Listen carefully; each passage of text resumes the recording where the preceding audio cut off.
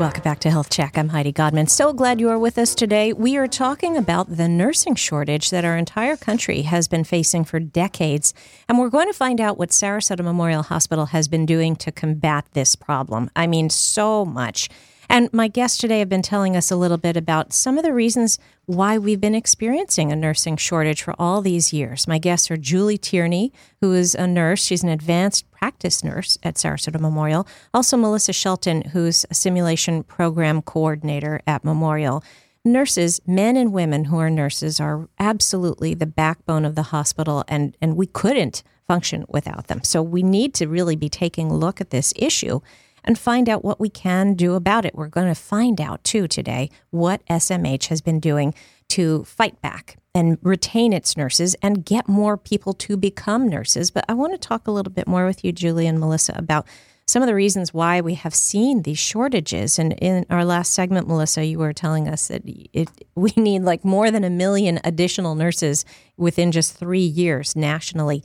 And that does sound a little bit daunting. Should also point out, we're also in the middle of a doctor shortage. I mean, physicians, I think we're going to be 43,000 primary care physicians short by 2025. I think I was just talking to doctors about that. So this is, as a whole, this is a problem we're facing. And during the commercial break, you were telling me that part of it is just we have an aging population. Tell us about that, Julie. We absolutely do. People are living longer. And consequently, because they're living longer, they have more diseases.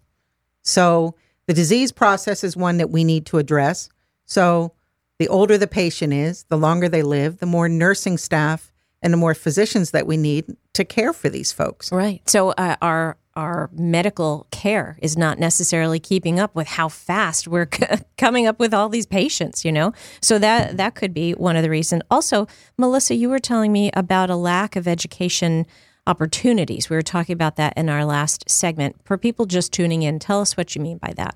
So nursing typically is what's considered a limited access program. There are only so many slots in nursing programs that are available because of the rigorous program that they have to go through in the training and the education. So there's X number of slots, those get filled quickly, and there aren't enough educators to increase those slots, as well as funding from states to fund public programs. So we need more programs. Additionally, depending on where you are in a state like Florida, there are rural areas where there aren't bachelor's programs locally. So if there isn't a program locally, we can't train the nurses in those areas to take care of the community in those areas where the schools are not available. Or you all had also mentioned there might not be enough instructors. Right. Same with the nursing workforce. We have an aging population. We have an aging workforce at the bedside. We also have an aging workforce as academic educators. So as people are retiring, we are not replacing them as quickly as we need to so we can educate the next round of nurses. And because we are on our way to have the largest population of older adults in history that we know of, we have to not only replace the people who retire, but replace them with a couple of additional people who retire. What about the need for specialization? Does that create a shortage? Well, it does, with the fact that we need individuals that are going to be able to care for that level of patient. So therefore, you have to be able to have cardiac nurses. You have to be able to have nurses that go into endocrinology. You have to have, for every single field, those areas to be covered adequately in order to be able to care for the patients. Right. And it is hard. It's very difficult. But it's something that we, certainly in our organization, are striving to be able to try to give that extra training, to give that advanced level of education to our staff. And we're promoting it on an outside basis as well. Right, and we're going to talk all about that. So you need specialized nurses, and then a lot of times nurses are in the hospital and they find out about other things they want to do, and they might leave the profession to go do that. Tell us about that. Right. So there are many opportunities within nursing, not just those that are at the bedside. So some people may come in and identify they want to be a nurse practitioner, so they go back to school, or a nurse anesthetist.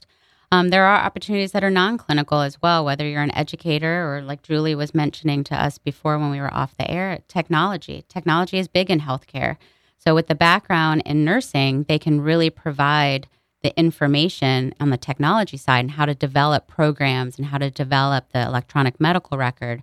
So they're moving into other areas within the hospital as well as outside related to healthcare. So many reasons why nurses might get into the profession and then move on to something else, some other opportunity, because there are a lot of opportunities, especially at Sarasota Memorial with more than 800 beds. It's one of the largest national public hospitals in the nation. I mean, it's just a wonderful and enormous opportunity to simply be there. So a lot of different reasons why there have been nursing shortages in our country for decades.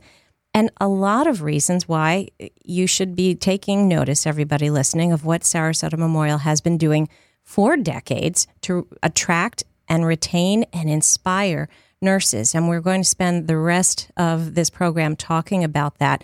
Tell me a little bit about, just before we get into that, the perks of being a nurse, because as challenging as it can be, as grueling and rewarding, there are also some nice perks involved.